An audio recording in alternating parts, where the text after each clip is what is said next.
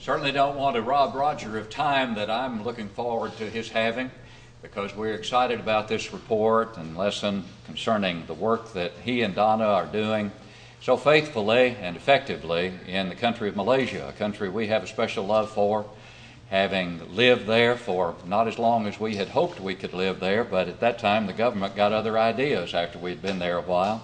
We're so delighted, however, that things have changed to the extent that Roger and Donna can do work there. But it is particularly gratifying to have Roger and Donna Campbell there. People like Roger and Donna, because we know when we live there that not everyone who comes through a country as a missionary or as a preacher who is visiting is necessarily what he needs to be and what you would hope he is. And sometimes you face difficulties and challenges from people coming to foreign countries who are not teaching what you would want them to teach. And you have to deal with error there just as you do in this country. That's why it's so gratifying and exciting, and was to us when we learned that Roger and Donna Campbell were going to be working in the country of Malaysia, because we know them. We know of their love for the truth, their long stand for the truth, the kind of people they are, the kind of work that they have done. At Union Grove for 10 years or so, I believe. Of course, prior to that, Roger was in Taiwan for, 20 years or so, I guess, or many years, and did a wonderful work there, speaks fluent Chinese Mandarin, and is using that language even in Malaysia, where there is a pretty substantial population of Chinese there. So his background has served him well, his training and experience, but we are delighted that they are working in the country of Malaysia and doing such an effective work, and we look forward to hearing the latest about that work right now as Roger Campbell comes and speaks to us.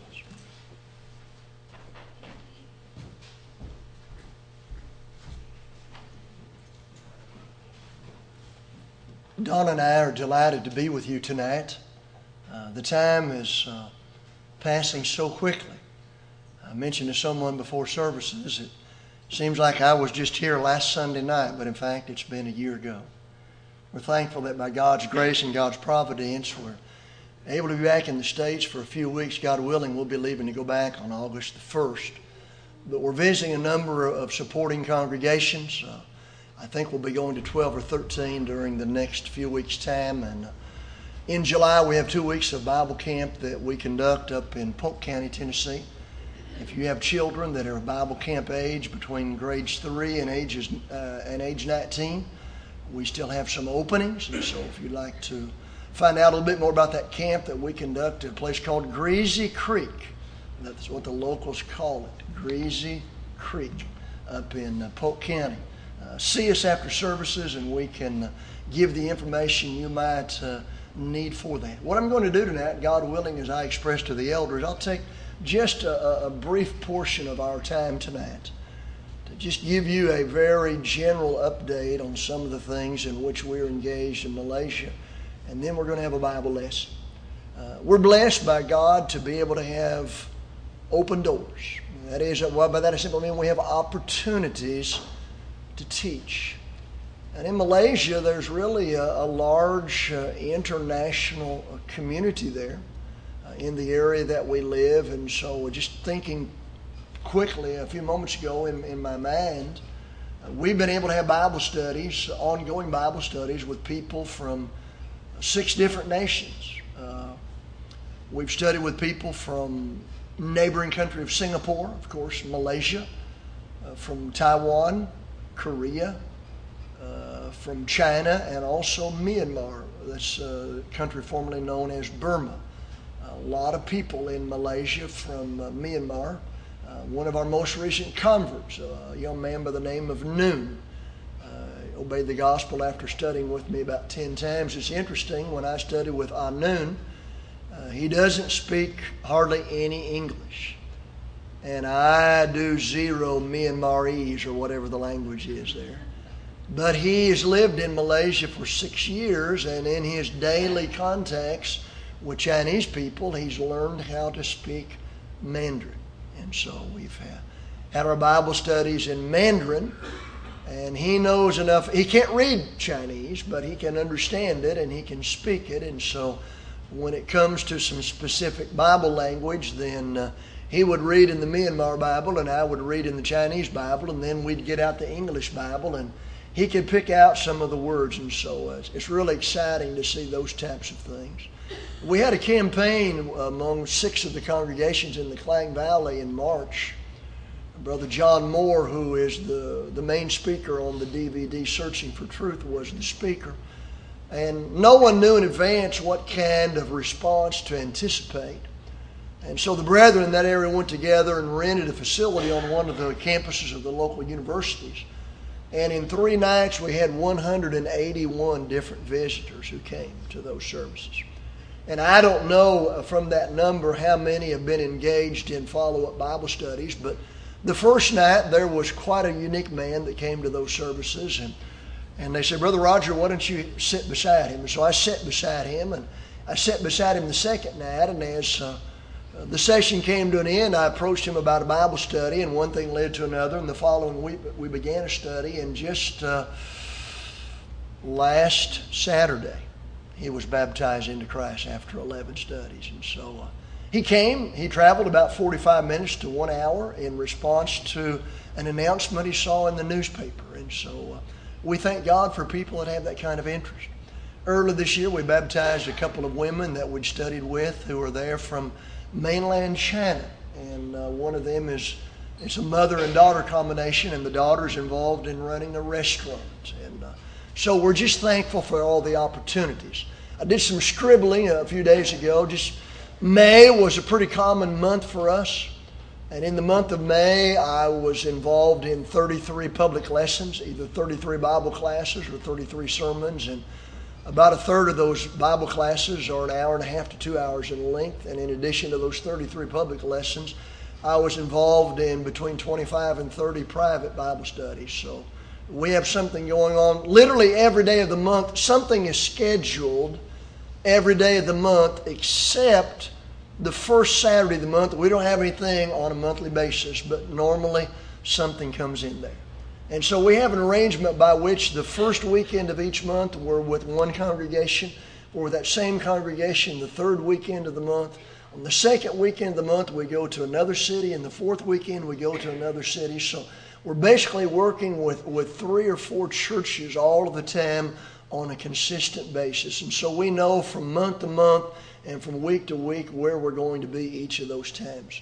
About half of my lessons are done in English, about half are done in Chinese, and some of them are bilingual, meaning the audience is made up of people that maybe are not real strong in English or maybe not real strong in Chinese. And so I speak in Chinese and I translate those lessons into English. But we're thankful for the opportunity to be there. Just as there are challenges here, there are challenges there. Trying to develop leadership, trying to help the brothers progress in their ability to prepare lessons, and trying to get the local members involved in personal evangelism. We're able to do some printing there at very minimal cost. I gave a copy of a booklet we just had printed. I gave a copy to the elders this evening. It's a 68-page, full-length page booklet that we printed there it's very well done, for 80 cents per copy. I mean, that's just unthought of in these territories. And so we're able to get some printing done there, and we're thankful for that opportunity. There may be some specifics you would like to know about. I'd be glad to answer any questions you have after services. But we're thankful for you, thankful for your support of our work. If you were not doing that, then we would not be able to be there, and we would not be able to do the work that we're engaged in. It was in the fall of 2009 that we made our final decision to be involved more intentionally in the work in Malaysia. We made a 5-year commitment beginning in January of 2010, and it's really mind-boggling to think that at the end of this month we'll be halfway to the end of that original commitment. But we're thankful for you and for your commitment to that work and to the churches there. Tonight I want to talk about a subject that's not evangelistic related per se, although it's indirectly related to evangelism. According to the message of the first 4 books of the New Testament, we would conclude, based upon the information that's supplied there, that Jesus lived on the earth for a period of some 33 or 34 years. We know that at the age of his baptism, he was about 30 years old. And then using the book of John to calculate according to the Jewish feasts that are noted in that book, we would estimate that his public ministry lasted for a period of some 3 to 4 years. And you know the end of that message is that Jesus died on the cross. Was buried the same day. On the third day, by God's power, he rose from the dead, stayed on the earth for 40 days, and then he ascended back to heaven to sit at the Father's right hand. What was the plan then? What was the plan for carrying on the Lord's work when the Lord himself was no longer living among humans? Surely there was a plan. If God had a plan for man's redemption, that was in the mind of God before the foundation of the world. And surely if Jesus pronounced in advance, I will build my church, surely there was a plan for keeping the Lord's work going. And there was. And that plan was for the Lord's work to be carried out by the Lord's people. Jesus had personally trained the 12. And through those 12, there would be or through the 11 plus Matthias, there would be a fabulous beginning in Jerusalem. But how was the Lord's work going to be carried out and maintained on the planet Earth in his absence? And the answer is, he would carry it out through his followers. The Lord's cause, the Lord's work, carried out by the Lord's people. Well, what if the Lord's people decide, nah, not interested?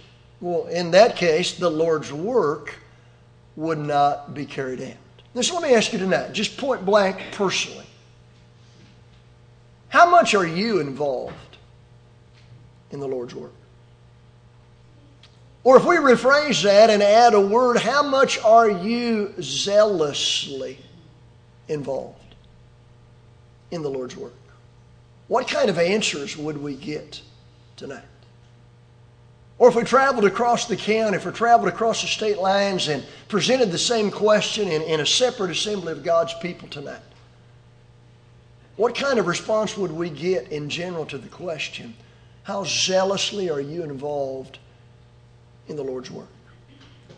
Sometimes, we think, well, I really want to do more. I guess I just never get in there and get started.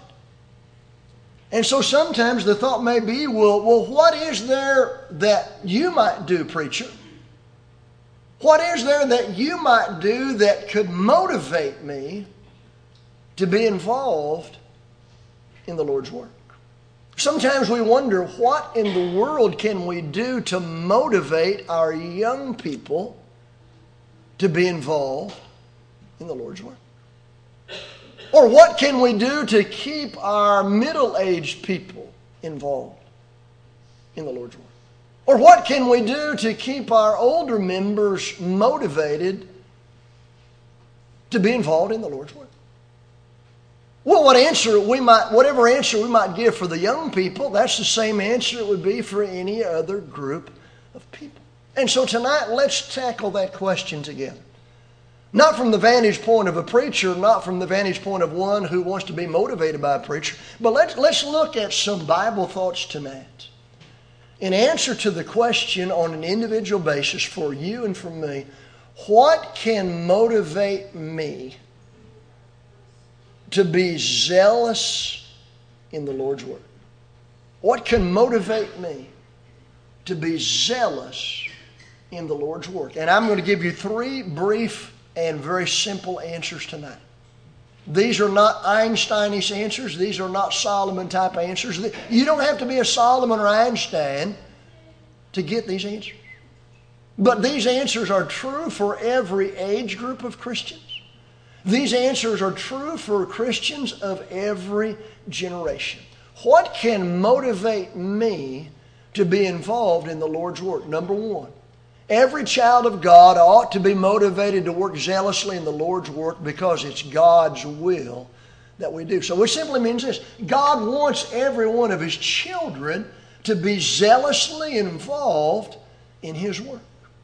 In 1 Corinthians chapter 15 and verse 58, I know it's a passage that's familiar to most that are in this assembly tonight. What does it say? With my beloved, be ye steadfast, unmovable, always abounding in the work of the Lord, forasmuch as you know your labor is not in vain in the Lord. Now there's an appeal. There's an appeal that's directed to the church of God in Corinth.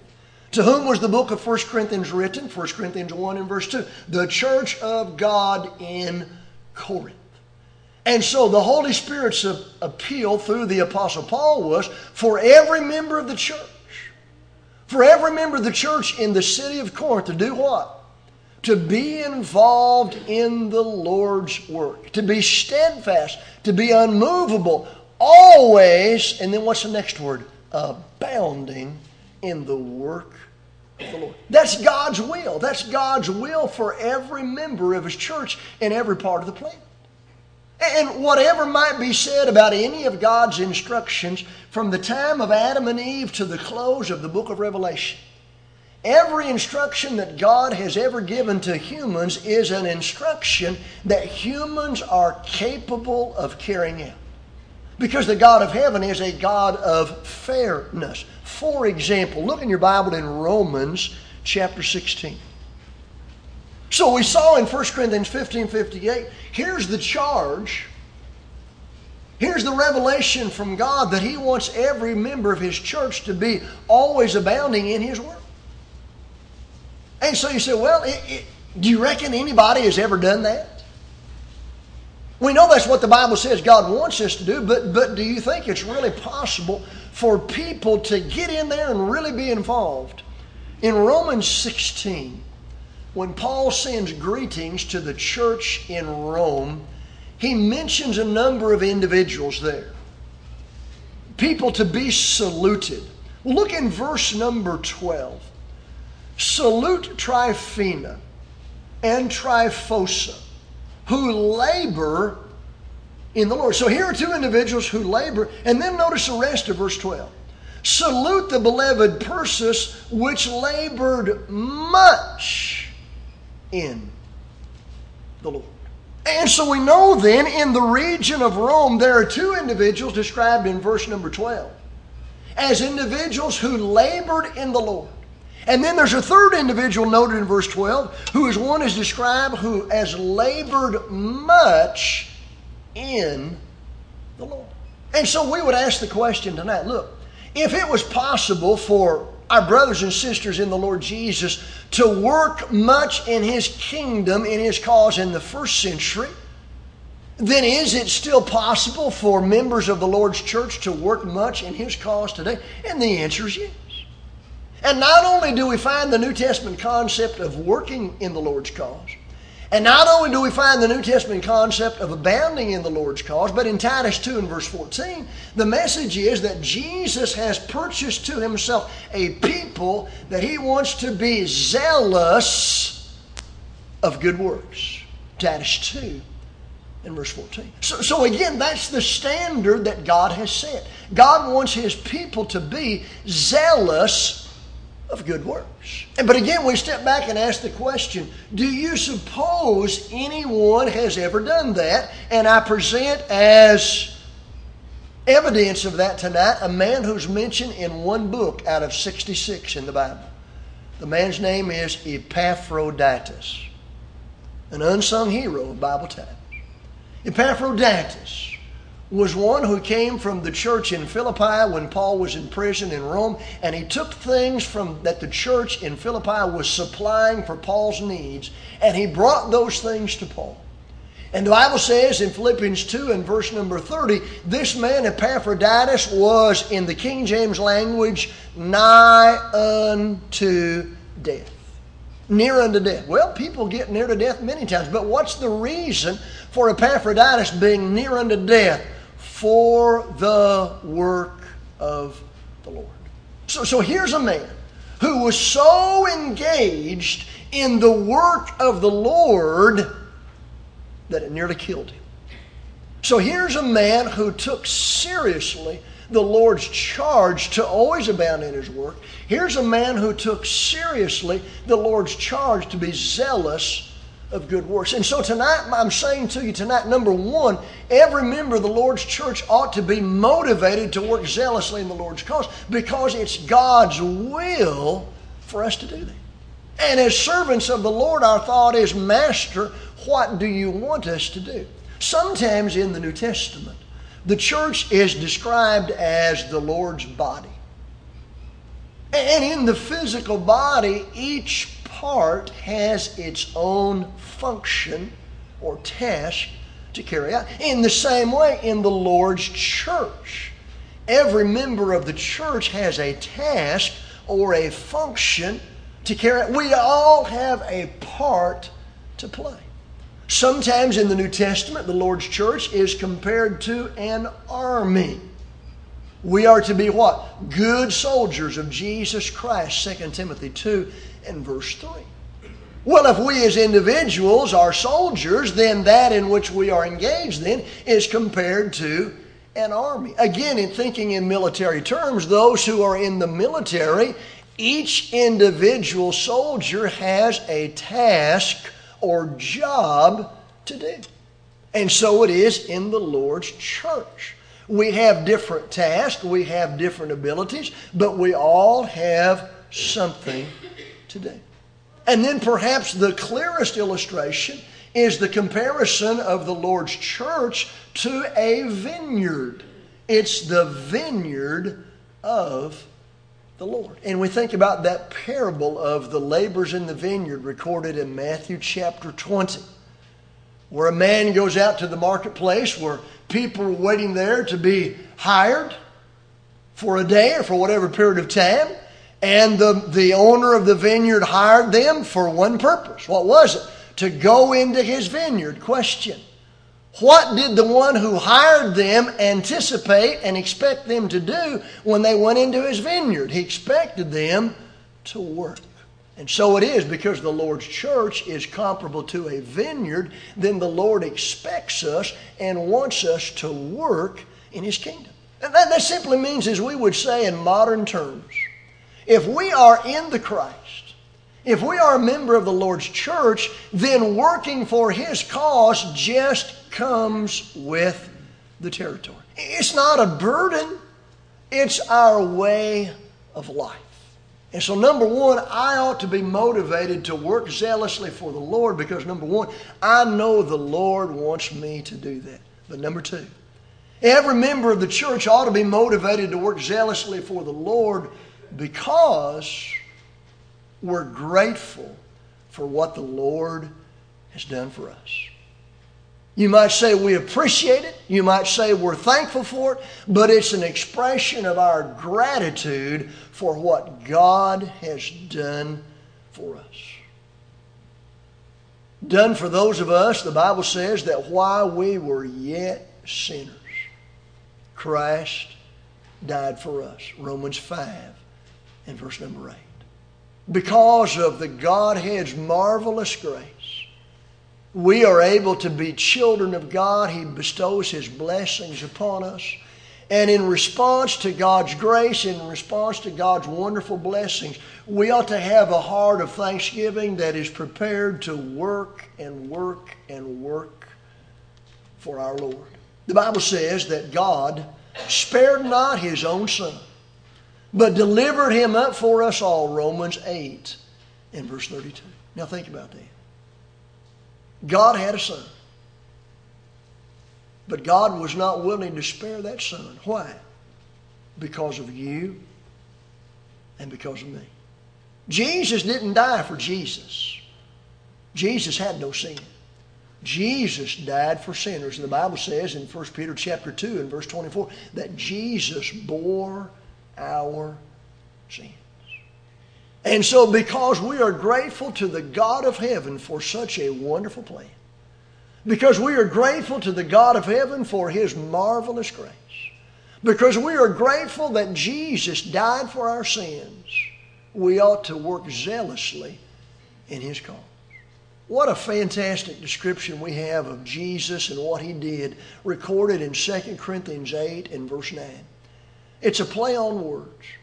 The Bible says that Jesus forfeited or gave up His state of being rich.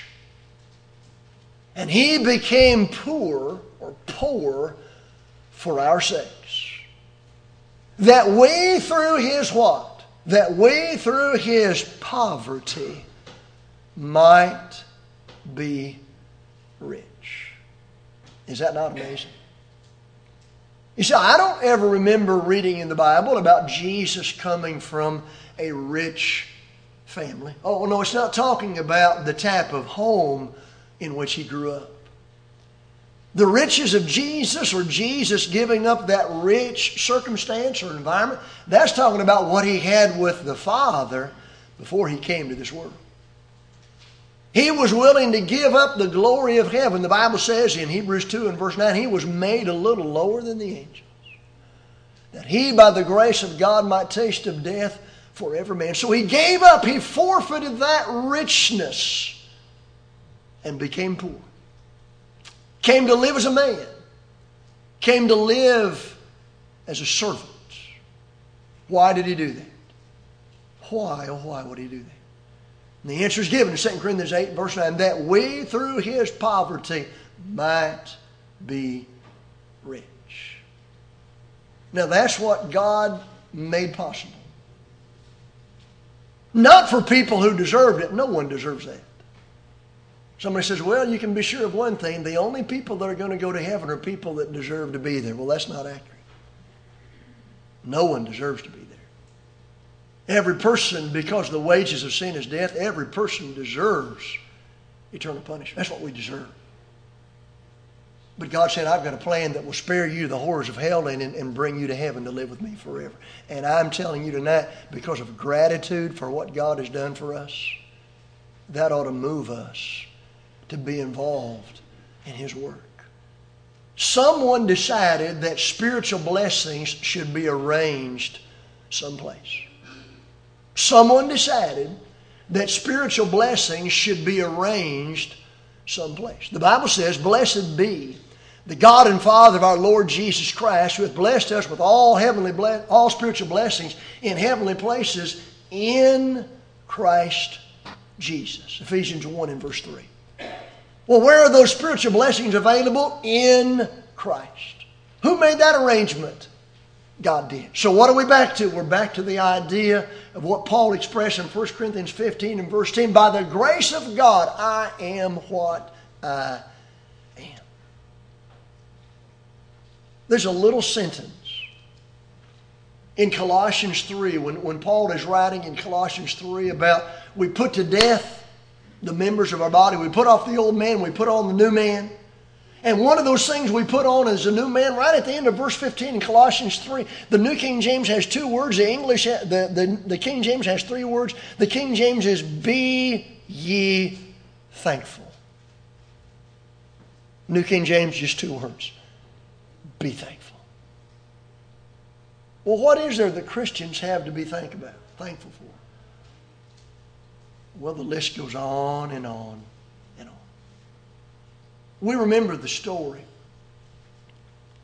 Not a made-up story. It's a historical record. We remember the historical record. Let me say it that way. It's found in Luke 17. Jesus was in the region along the border of Samaria and Galilee.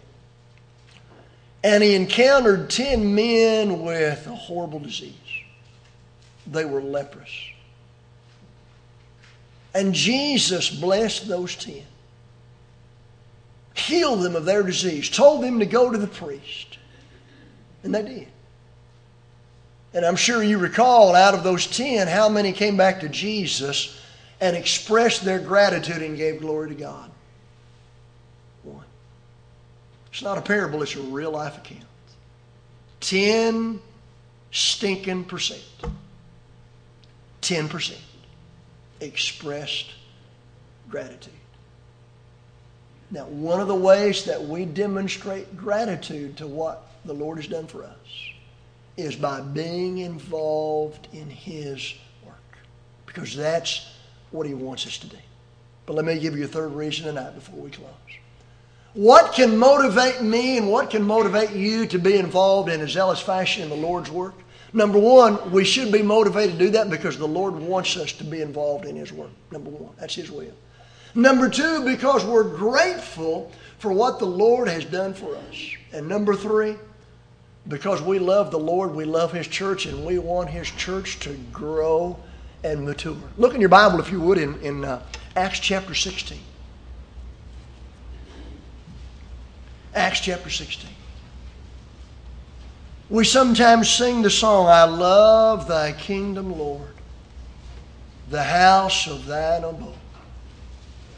The church our blessed Redeemer built with His own precious blood.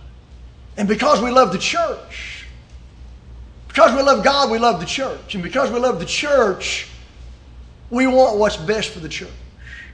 And we want the church to grow and mature.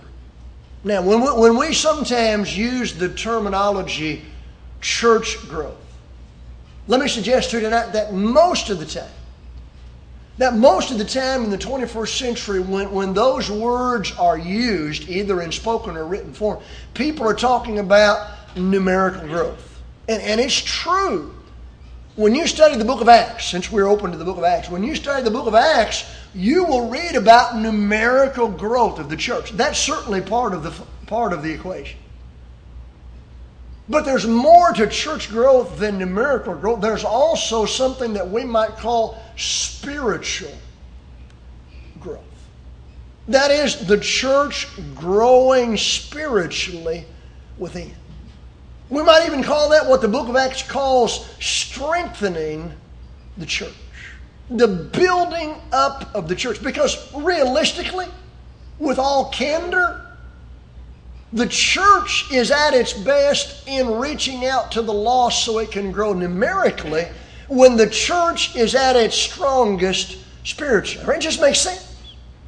The stronger we are spiritually within, the more prepared we are to reach out to the lost and help them obey the gospel.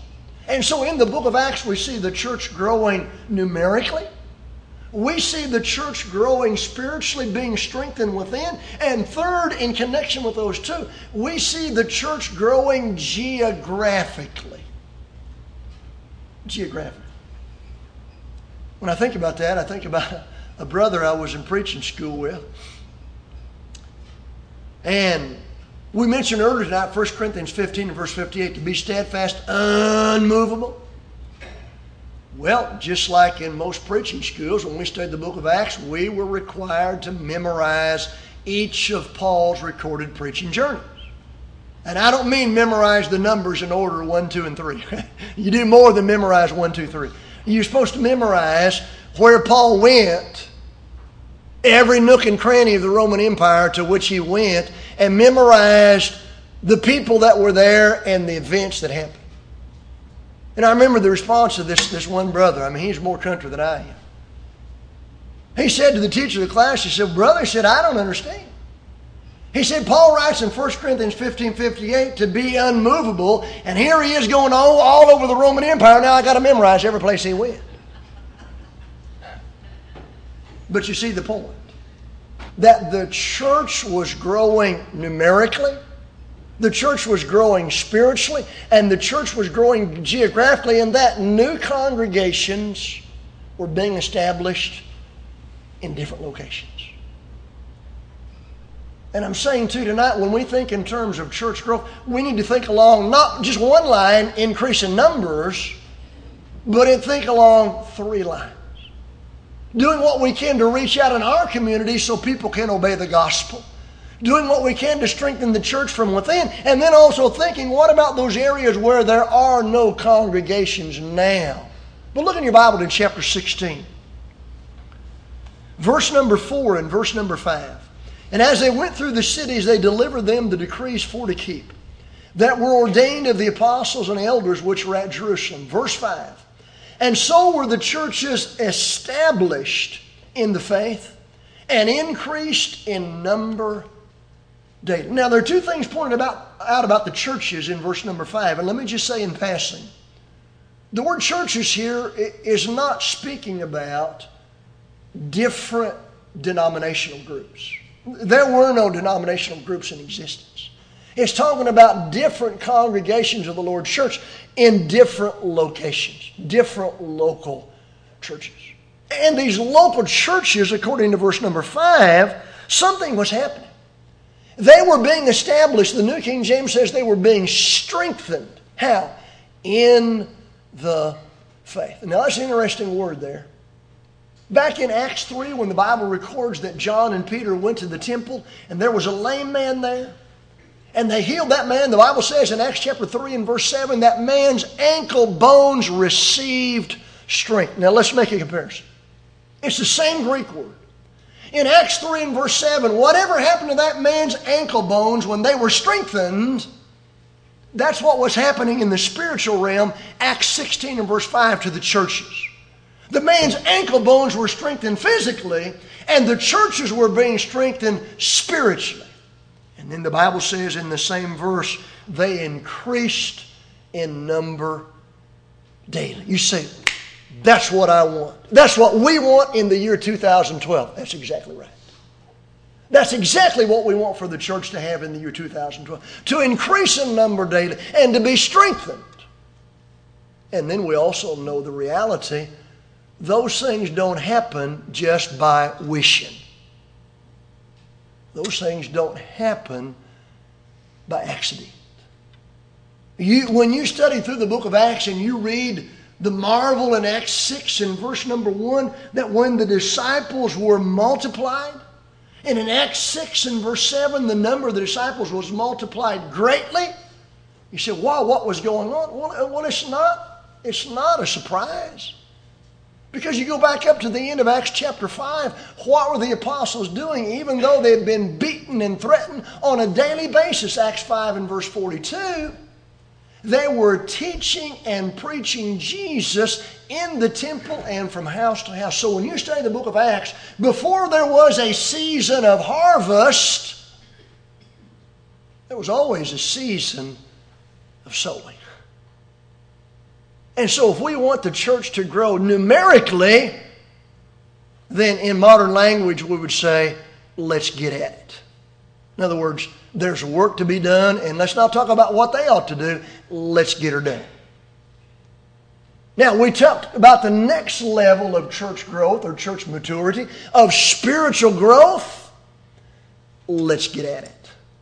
In educating the Christians, in edifying the Christians, in training the Christians. All of the things that are involved in helping individuals and congregations to grow. It doesn't happen by accident. It doesn't happen by wishing. And it doesn't happen just by saying, well, let's don't do anything and maybe something good will happen. You see, in the book of Acts, there was a concentrated effort to teach the gospel to lost people. And you go through the book of Acts and over, there's a concentrated effort to strengthen those that are already Christians. And then in the book of Acts, you see the work of the Lord spreading to new territories. It may sound old already, but I'm going to say it again. The church going into new territories where there's no congregations now, it doesn't happen just by wishing. It happens when we go out trusting God and get her done.